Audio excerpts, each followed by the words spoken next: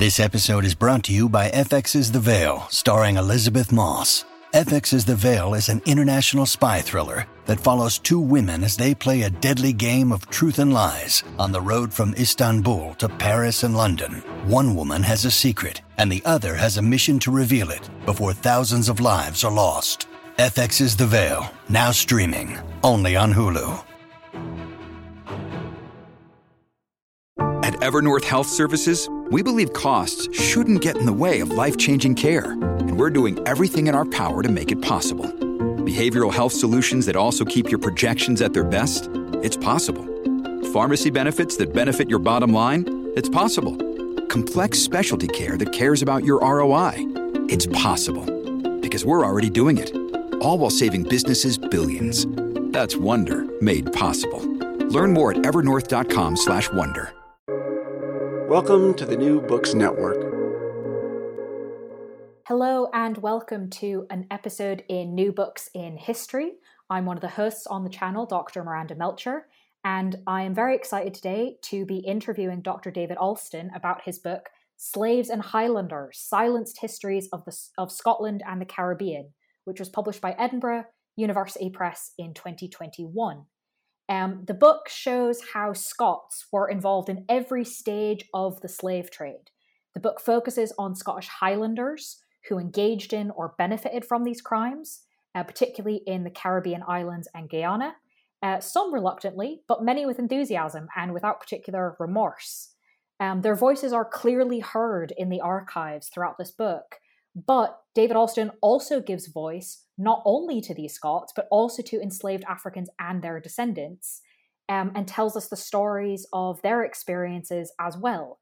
The book does focus on particular colonies, which we're going to get into, and examines how this is a really vital history that we need to engage with in order to more fully understand Scottish history, Scotland's role in the British Empire, and what sort of things that leaves us to reckon with in today's world. So I'm very excited to welcome Dr. David Alston to the podcast. Thank you, Miranda. It's a pleasure to be here. So I was wondering if you could start us off, please, by introducing yourself a bit and explain how you came to write this book. Yes, certainly. I'm a freelance historian. I live in a small community in the north of Scotland, in the Highlands, a place called Cromarty, which has less than 1,000 people in it. And my interest in history began with an interest in the history of Cromarty. This is about 25 years ago. I became aware that Cromarty seemed to have a connection with Guyana on the north coast of South America. Now, this had come up in a couple of ways. One is that I had an account of someone who was at school in Cromarty 200 years ago who sat next to a black pupil in the local school. And the two of them actually had a knife fight. The white pupil was called Hugh Miller. He went on to be a very significant figure in the middle of the century. He was a journalist, a geologist, a collector of folklore, and he wrote about his upbringing in Cromarty. He'd started off his working life as a stonemason. He got lung disease and he'd started carving gravestones because that was less punishing work than quarry work. I looked at the gravestones he'd carved, and two of them were for local people, Cromarty men, who had connections with Guyana. So I began to realise there was some local connection. And this is 25 years ago, so it's at a point when people were not really recognising any significantly large connection between Scotland, and certainly not between the Highlands, and the slave plantations of the Caribbean and South America. So I initially thought, well, this may be something that's of a local interest. But the more I looked, the more I found. And I gradually started building up the information on connections between the Highlands and Guyana during the era of slavery. I then moved on to try and take a broader view of connections between the Highlands and the wider Caribbean, and came to the conclusion, which I think other people have been establishing the same thing, that Scotland's involvement with slavery and the slave trade was immense. It was out of proportion to the number of Scots in Britain. So that's how I came to write the book. But the title "Silenced Histories." I think it's important to say that they're histories that are silenced for, I believe, have been silenced for two reasons. One is that it is history of white Scots, of Highlanders, and these histories have been silenced because in many ways they've been inconvenient histories which have not sat comfortably with the narrative, with the story the Scots want to tell about themselves. So they've been silenced for that reason. But the other side of this, and it's what you mentioned in your introduction, is that I became more and more aware of the significance of the histories of the millions of individuals who suffered from this exploitation, and I've done what I can to recover the voices of at least some of them. And this is something I'm definitely going to be asking you about later in our interview, because both methodologically but also in the writing, those voices come through in really interesting and surprising ways that, because of often challenges in terms of what was written down and what was considered valuable, and who was considered valuable, it seems quite unusual to find so much detail in these voices as you've done. But to start off with, help us set the stage, particularly for our audiences who may not be as familiar with Scottish history. The Scottish emigration from Scotland during the time period you're looking at was quite significant in general, but also in terms of how many Scots ended up dominating the populations of many of these island slaveholding colonies. The proportion of Scots amongst the colonial population was quite significant. So I was wondering if you could explain a bit to our listeners why Scots were ending up in the Caribbean in general from the Highlands, but particularly this sort of, as we're going to see later on, this problem of the middling families. Why were there so many Scots in the Caribbean? Well, I think sitting in the background is a very long-standing tradition of mobility in Scotland. I think it has been said that Scots were one of the most mobile peoples in Europe, going back into the 1500s and the 1600s. A lot of that tied up with military service. Scotland joins with England in 1707 in the Union of the Parliaments. And at that point, although Scots had been involved in some of the plantation economies, particularly in Suriname before that, they hadn't had access to what were the English sugar islands of the West Indies. But with the Union of 1707, that possibility suddenly opens up to Scots and opens up to Highlanders. And what seems to happen is that there's then a disproportionate involvement of Scots, and I think probably a disproportionate involvement of Highland Scots who are responding to that opportunity. So from almost a standing start, on one reckoning by about the 1770s, something like a third of the white population of Jamaica has some kind of Scottish connection. And that's way out of proportion to the Scottish population. What's also happening is that as the century goes on, new opportunity, if you're looking at it from the white Scottish perspective, new opportunities arise, particularly with the acquisition of the island, Grenada, Tobago, other islands, which were known as the Ceded Islands, which are gained in 1763. And then at the end of the century, the acquisition in the late 1790s of Trinidad and of Guyana. And it's Guyana that I was particularly interested in. It has been called the last frontier of that empire. I think a lot of people haven't heard of Guyana, and most people haven't heard of the colonies which made up Guyana, which are they'll have heard the name Demerara, but perhaps don't know where it is. And the one of the other Dutch colonies there, Berbice, most people have not heard of, but it became on some measures the most Scottish, the most Highland of the colonies. And that's the place where the whole system of plantation slavery is being pushed to the limits, in the sense of the balance of population between the white ruling class and the enslaved Africans. And it's also the place where money is being made right up until the end of colonial slavery. So Scots are responding to these opportunities. Why are they responding out of proportion to their population? I think that reflects the economy at home. In the Highlands, traditional society is breaking down. The clan system is breaking down. So it's a period of disruption. That probably also goes along with quite a number of people with reasonably good education. So there are opportunities there, a tradition of mobility. People are responding to them. They're following the money. And there was quite a lot of money, as you demonstrate.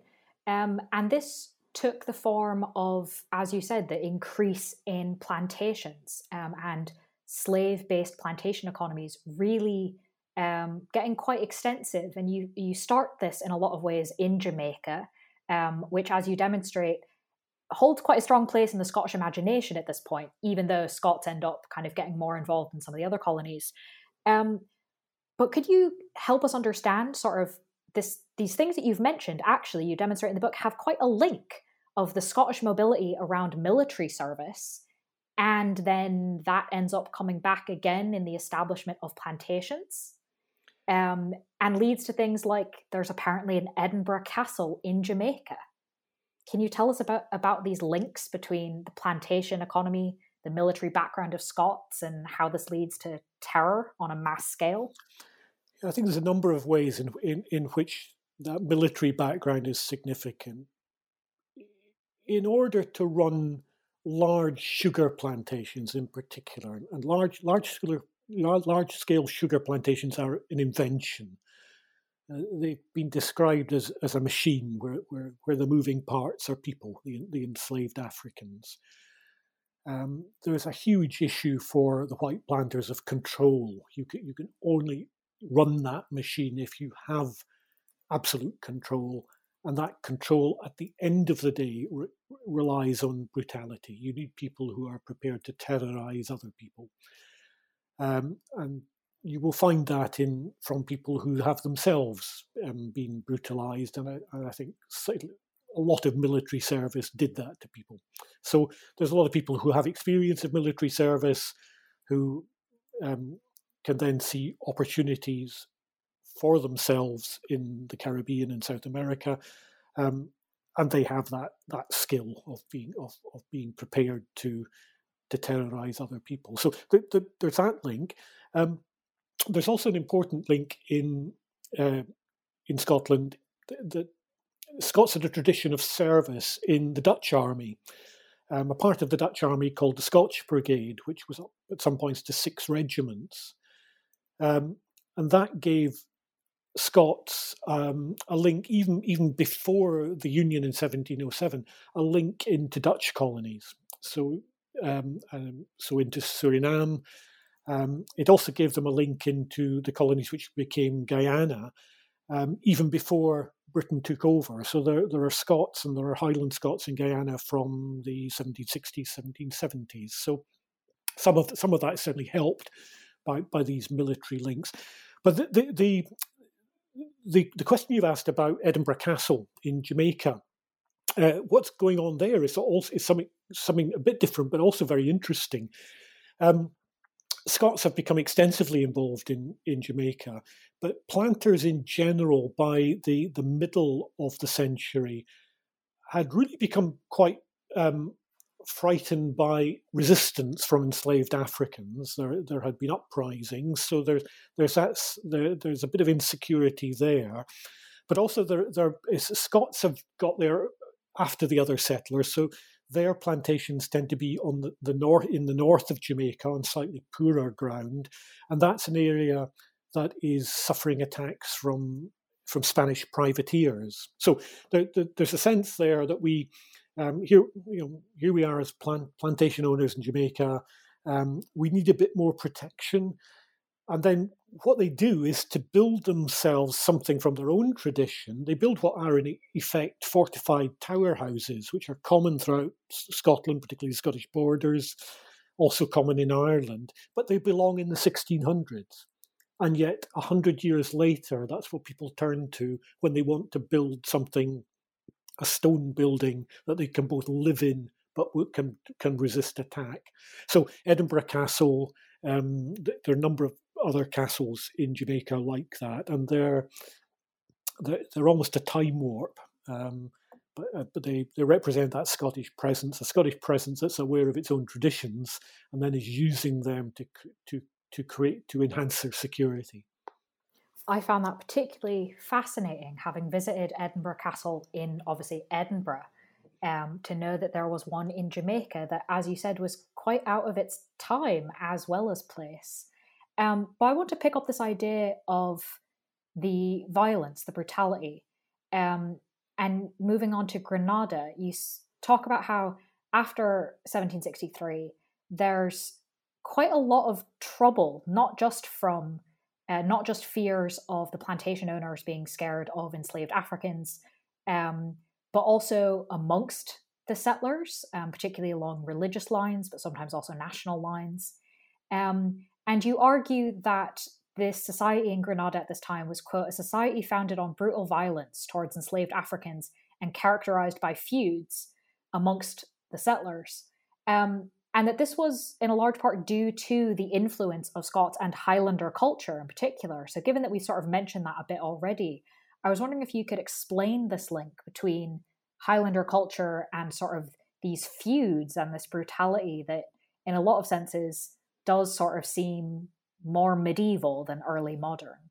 Well, Grenada had been a French island, and so its planter population were white French Catholics, and there was also a significant, what we call a free-coloured population, who were also Catholic.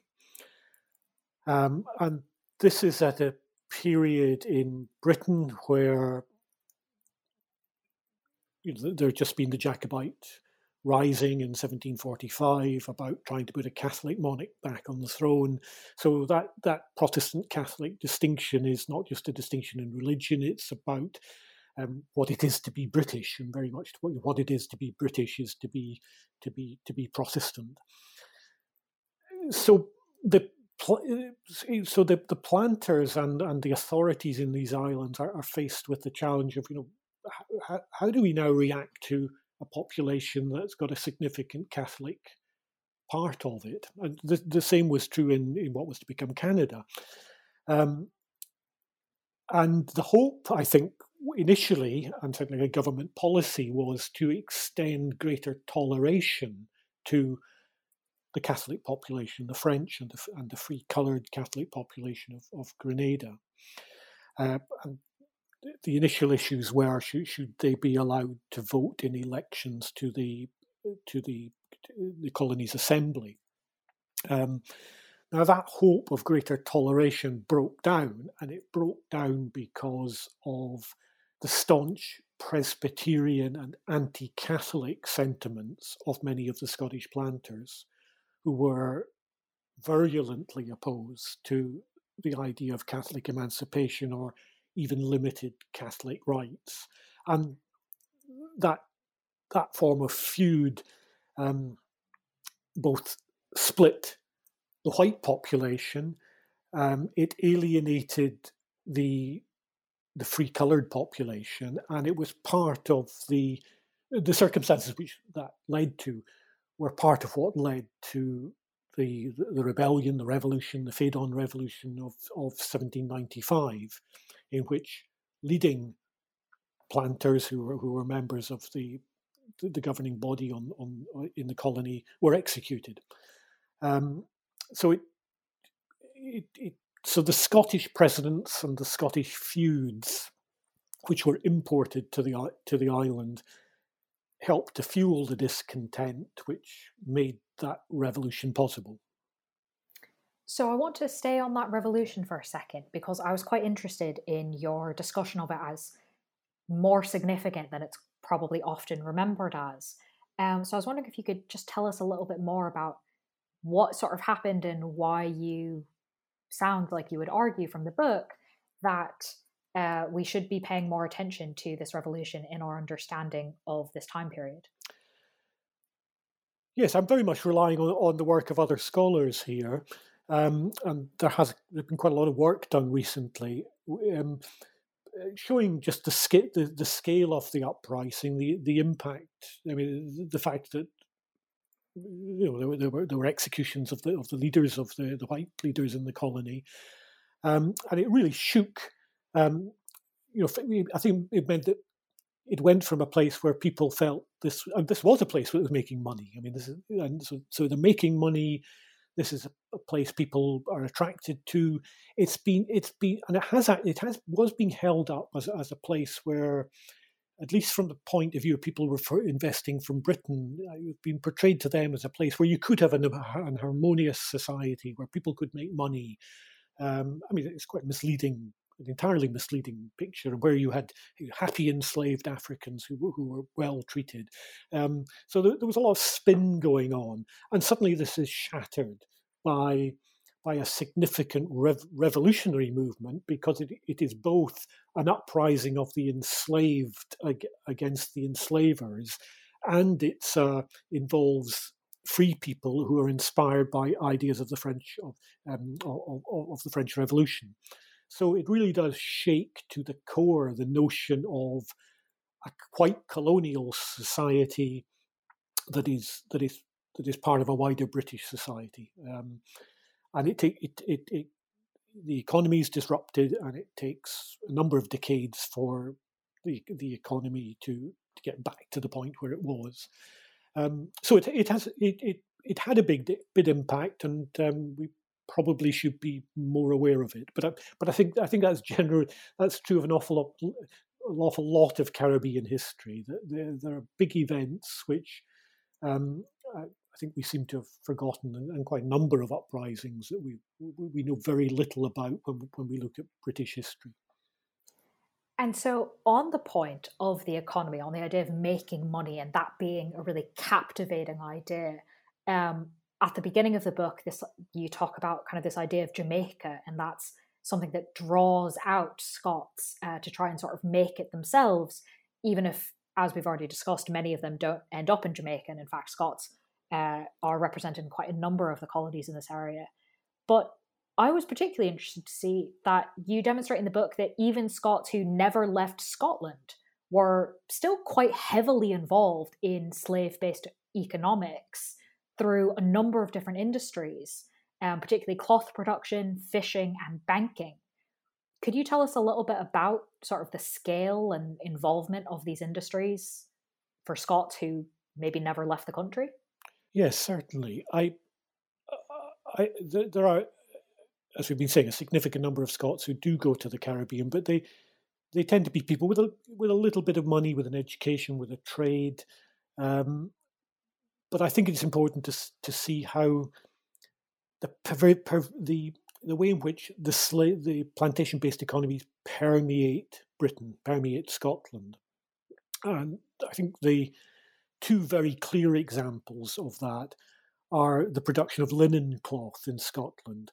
This was a kind of cloth that was called Osnaburgs after Osnabrück in Germany, a coarse linen cloth.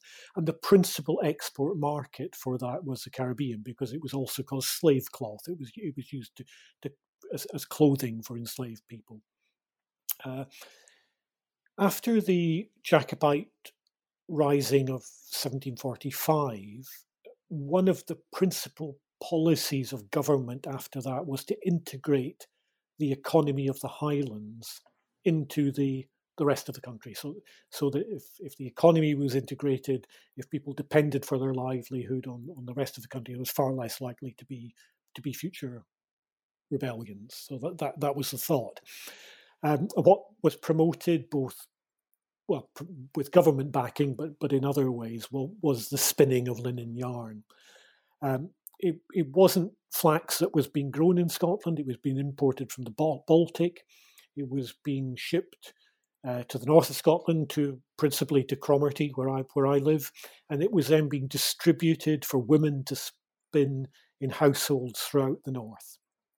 And there was a technological innovation, because this is the point at which spinning wheels are introduced.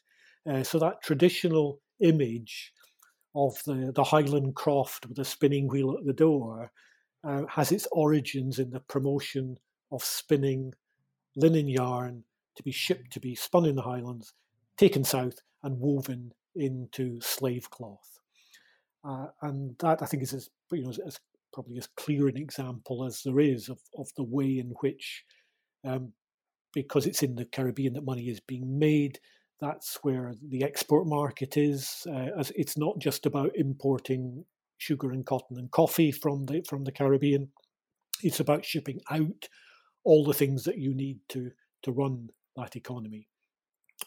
So that's a clear example. The other example is that to keep people alive, you need to provide them with a minimal amount of protein, and salt fish was the principal protein which was being provided to the enslaved population throughout the Caribbean. Significant amount of that was coming from Newfoundland, but there's also a significant export trade from Scotland in salt herring and in other salt fish as well. So other communities in Scotland on the east and west coasts are benefiting from that. And when we get to the emancipation of slaves in the 1830s, that market is lost, and there are protests. People lobby Parliament, right, to their MP, complaining that the West Indian market has been lost, and it's creating economic hardship. So these are two ways in which which even some of the poorest people in the Highlands, where their livelihoods had come to depend on exports to the Caribbean.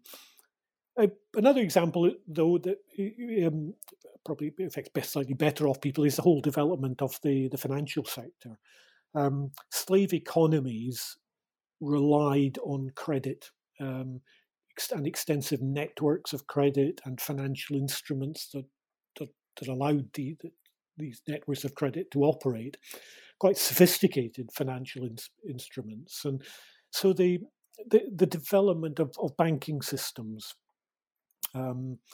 was, and I should say of accounting systems, were two things which came out of the plantation economies. And the accounting systems, it was part of the control of the plantations, and the word control is originally an accounting term, and these accounting systems were it was people in Scotland, part of the Scottish Enlightenment. The development of accounting was part of the Scottish Enlightenment, and the standard handbooks for running plantations, for running the accounts, were Scottish and went through edition after edition. And so clearly these accounting systems, the banking systems were also things which developed within Britain, but which were benefiting from skills that had been honed in the Caribbean and South America. And so to stay with the idea of the more well-off, in addition to personally being surprised by the extent to which Scottish populations in Scotland were involved in the slave-based economy, I was also interested by one of your examples that you discuss how the wealth derived from slavery financed the majority of changes in land ownership from the period of 1726 to 1929, so essentially 200 years. Can you please give us a few brief examples, the way that you have of the lower end of the economy, about how this wealth from slavery enabled land ownership at the top of the economic pyramid? Well, again, I'm relying very much on the work of other scholars here, and there's some very good recent work being done looking at land transfers in the Highlands in the latter part of that period, really. And one of the impacts of abolition was that slave holders were compensated for the loss of what they regarded as their property, that is, the enslaved people who were now free. So they went from having an investment in their minds, the ownership of slaves, to being cash rich because they got the money. And that enabled large land purchase. It was all sorts of other ways of investing money. But so after 1833-34, a lot of land changes hands in the Highlands, and that's also partly because owning land in the Highlands is beginning to become fashionable. There's interest in the Highlands, so it's partly people buying for economic reasons and hoping to develop that land. But I think there's also the beginnings of that idea of becoming a Highland landed proprietor, a Highland gentleman. A very clear example of this, I think it's a very telling example, is the island of Raasay off the west coast of Scotland. And Raasay has become, I think it's right here to use the word iconic of the Highland clearances, in the sense that it is an instance through which we see a larger reality. And it's become iconic because of the poetry of the Gaelic poet Sorley MacLean and his poem Halig, which is about the clearance of the community in Raasay, Halig. And a lot of people who think about Highland clearances would either think about the Sutherland clearances or Sorley MacLean's poem Halig. Halig was cleared of its people. One of the things which I established was that clearance was carried out. It was always known it was carried out by somebody called George Rainey. But I think what had been lost was the fact that George Rainey was a Highlander himself. He was a son of a minister in Sutherland, but he had spent more than 30 years of his life in Guyana. He had made his money through plantation ownership, and particularly through being involved in one of the large merchant houses which grew in Guyana, and was still a very powerful force at the end of colonial slavery. So he is somebody who had direct experience of running a plantation. If he didn't hold the whip, then he gave the orders to those who did. And 30 years later, 40 years later, he's owning an island, and he clears it of its people.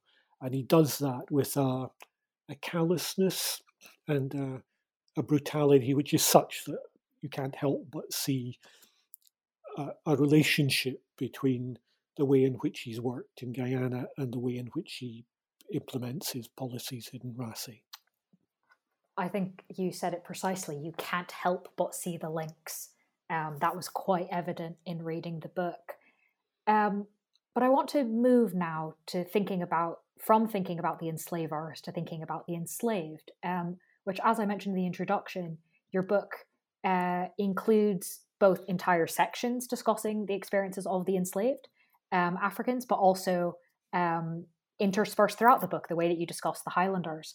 So I was wondering, given the challenges that including this kind of material often poses for researchers, you could start us off on this section by explaining sort of how did you manage to include these? What archives, methods, discoveries, etc. helped make it possible to achieve this goal of giving voice to the people who were enslaved?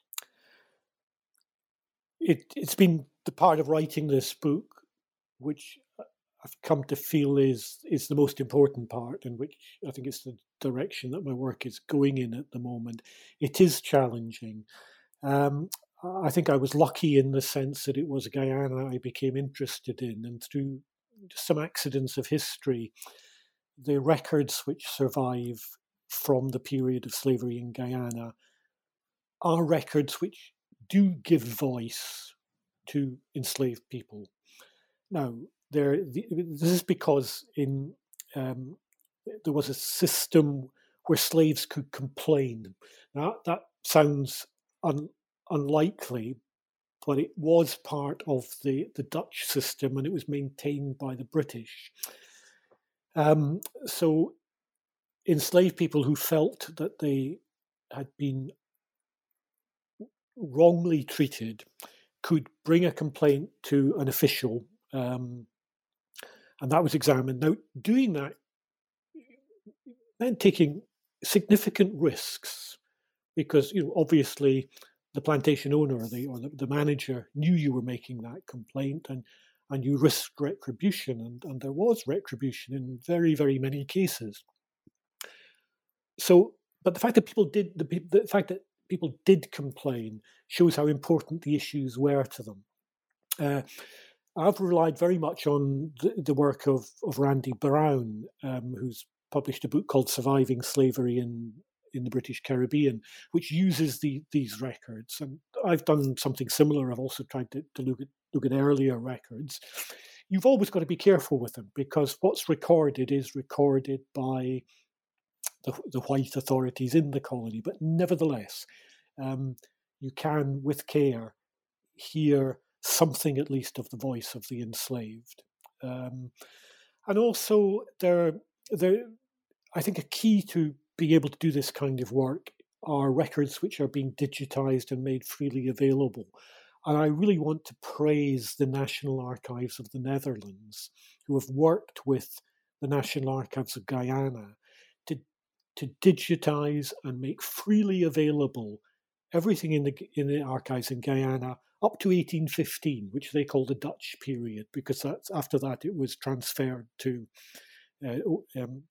formally transferred to Britain. And there's a lot there,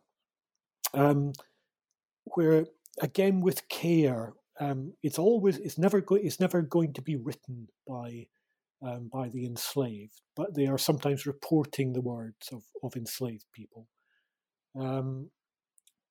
I'll just give you a very, very quick example.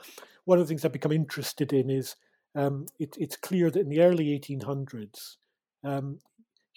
here's a phrase from these records that comes from an enslaved person in 1808, and this is the year after the abolition of the transatlantic African slave trade. Sorry, it's not. It's a little bit later. It's 1813, so 6 years later. It's an enslaved man called Pompey who's on a plantation called Washington, which belongs to a Highland Scot. And Pompey says, and this is Christmas 1813, "No new people come from Africa." Now, I had never thought of the end of the colonial, the transatlantic slave trade from that perspective of the enslaved, that it's suddenly a moment of isolation. There is no more people are coming. And what Pompey then says, so we must look after ourselves and do that story. And look after ourselves, other things he says, and lots of other evidence explains that means they have to gather together in what they call their nations. Now, these are not African ethnic identities. These are people who have been gathered together from a hugely diverse group of African peoples. They're having to create their own ethnicities, but that and that's what they need in order to survive is to create new identities. So they must look after themselves in what they call their nations, and they must do their story. And for doing the story is you must care for the sick, you must bury the dead properly with proper rites. You must settle your own disputes. And what it actually means as well, it turns out, and is you must plan to rise up against the enslavers. So that is big. It's all indirect, but you are beginning to get a sense of the terrible conditions, but also of the creativity of creating new identities, of finding ways to resist, of finding ways to survive. And that came up a number of times throughout the histories of the individuals that you were able to introduce us to in the book, particularly around this idea that you mentioned earlier of the, quote, free colored population, right? People who had previously been enslaved, but then had gained their freedom in some way. And particularly, I was interested in the stories of a number of the women and how they navigated a world that was challenging from a race point of view, but also obviously from a gendered point of view. So I was wondering, as you've just introduced us to one of the figures that turns up in the book, might you have one or two other figures you can briefly introduce us to? Yes, certainly. And I should explain that I use the term free-coloured. I mean, we would now say, a free person of colour. And a free-coloured woman can sound, because if you use that phrase, it can offend. But it was an important phrase to the women themselves, because they wanted to distinguish themselves from free blacks and from enslaved people. So there is a period. These are. I'll talk about Guyana because it's a place I know best, but the same would be true of other places. These are colonies with very few white women and a lot of young white men. Sexual abuse is endemic in the system of slavery. There is sexual abuse of enslaved women. But there is also an opportunity for free women of colour, the free-coloured women. Quite a number of whom moved to Guyana because it's a growing, developing colony from Barbados, and who enter into relationships with white men there, and who also bring about engineer relationships between their daughters and white women, and who some of whom are remarkably powerful. They're certainly enterprising, and there is a moment where they are a very powerful force in the colony. The woman in Guyana who is best known is somebody called she would have insisted in being called Mrs. Thomas. She was Dorothy Thomas. When people weren't listening, she was called Doll Thomas. Doll Thomas was she was the she was a slave owner herself. She was the largest free-coloured woman who was a slave owner, and a businesswoman. There was a tax had been placed on free-coloured women. Free-coloured men didn't pay the tax because they had to serve in the militia. In the 1820s, Doll Thomas successfully had that tax removed, and she did that by travelling to London. When she got back, we know she was successful because the other free-coloured women got together to buy her a silver salver inscribed with their thanks to her for having the tax removed. So we know she was successful.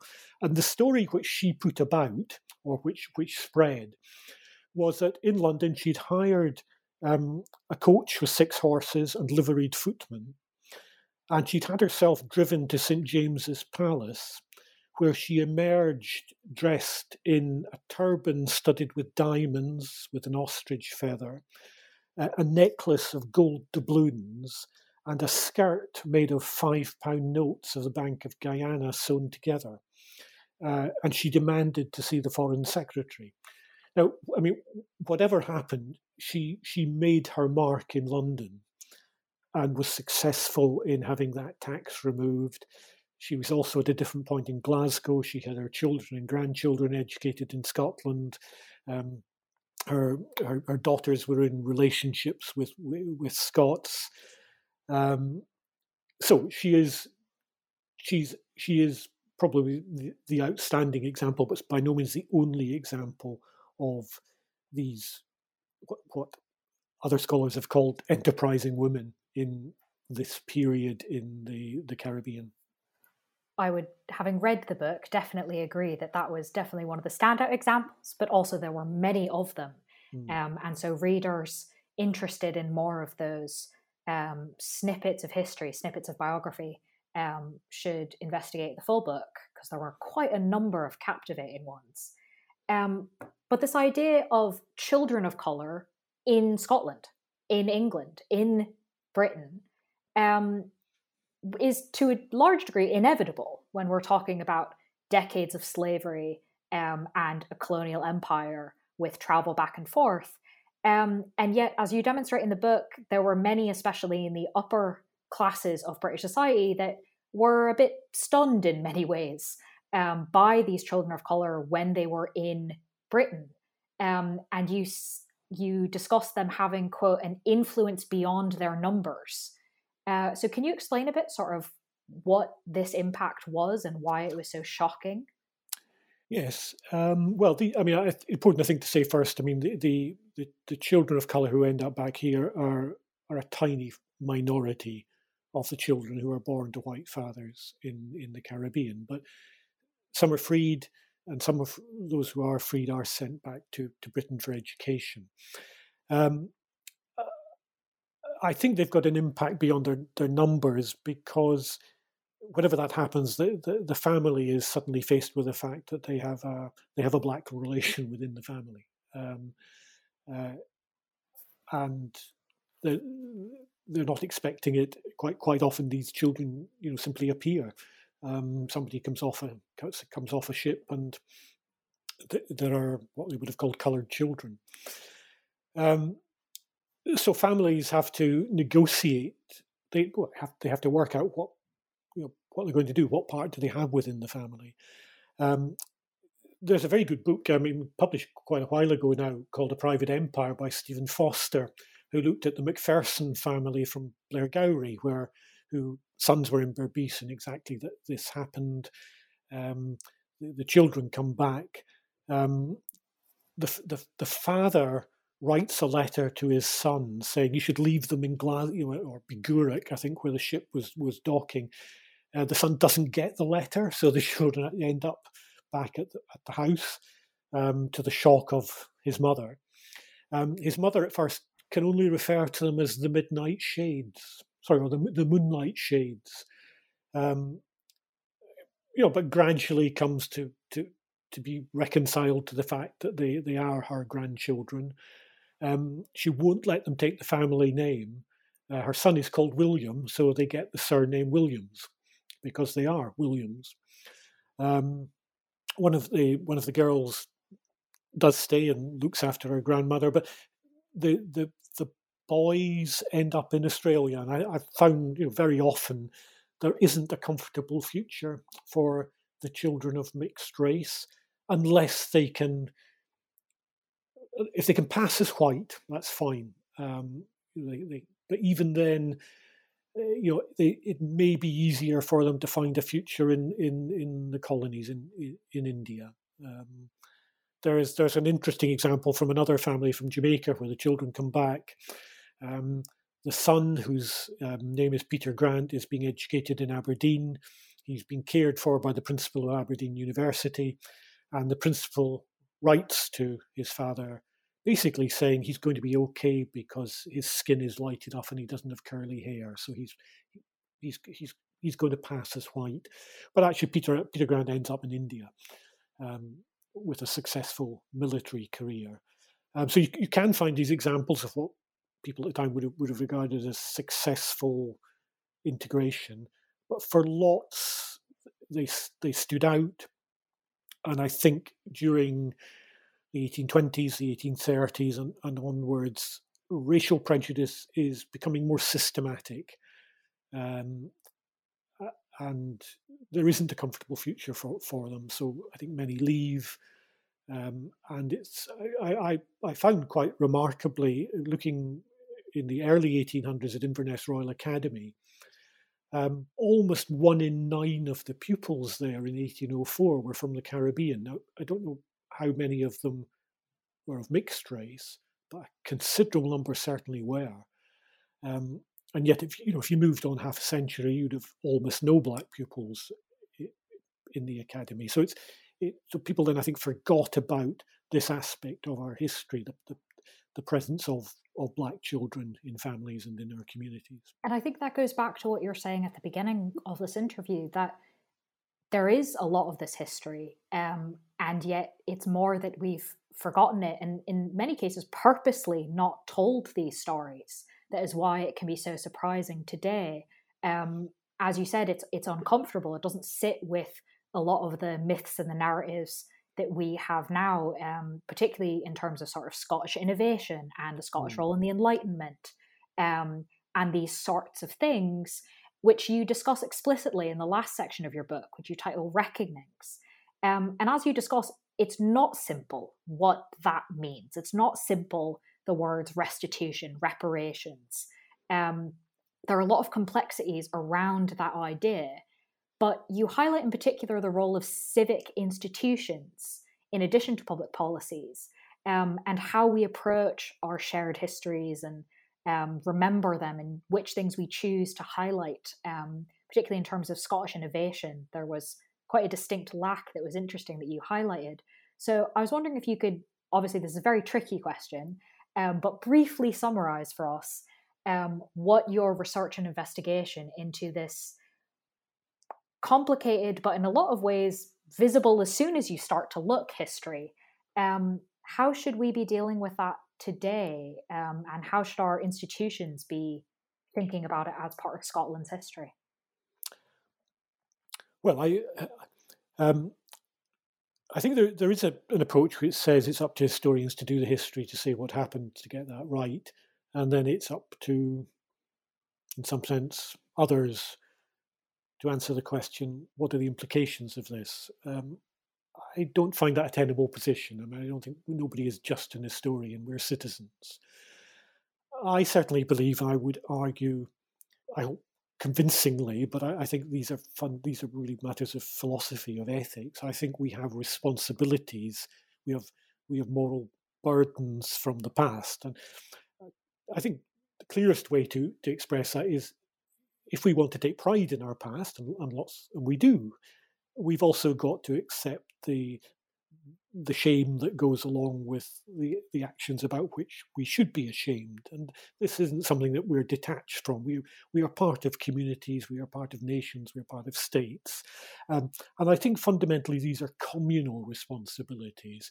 I don't think, nearly 200 years on, this is about individuals and individual families, descendants of individual families, although people who are descendants of individual families who made money in slavery may want to address that, may want to explore that. But the fundamental question is the question: how do we, as Scots or as Britons, reckon with our history, and what are the responsibilities that arise from that? So I think it's fundamentally a communal responsibility, but I think there are responsibilities on our civic institutions.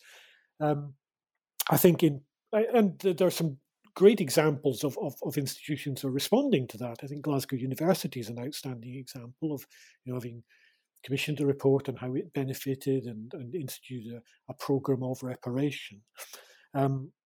Every university should be doing that. But I think so much of the history of people in the Caribbean, the history of their ancestors, are held in archives in this country. I was explaining earlier on what the National Archives of the Netherlands had done. To our shame, I think Britain has done very little. And I think it ought to be, for the community of academic historians, I think a priority ought to be pressuring government, whether that's British government or Scottish government, to place a duty on our archives, on our national galleries, to make what they have freely available online, so that the sources for the history of the descendants of enslaved Africans are available. And it isn't just enslaved Africans; it's also indentured Indian labourers who were brought to the Caribbean in their millions. I think part of there's, I suppose, a sort of intellectual reparation that needs to be done in making the sources for the history available. I think that's often a piece that's missing from the discussion. So thank you for bringing that up, particularly given how important archival work is demonstrated to be in your book.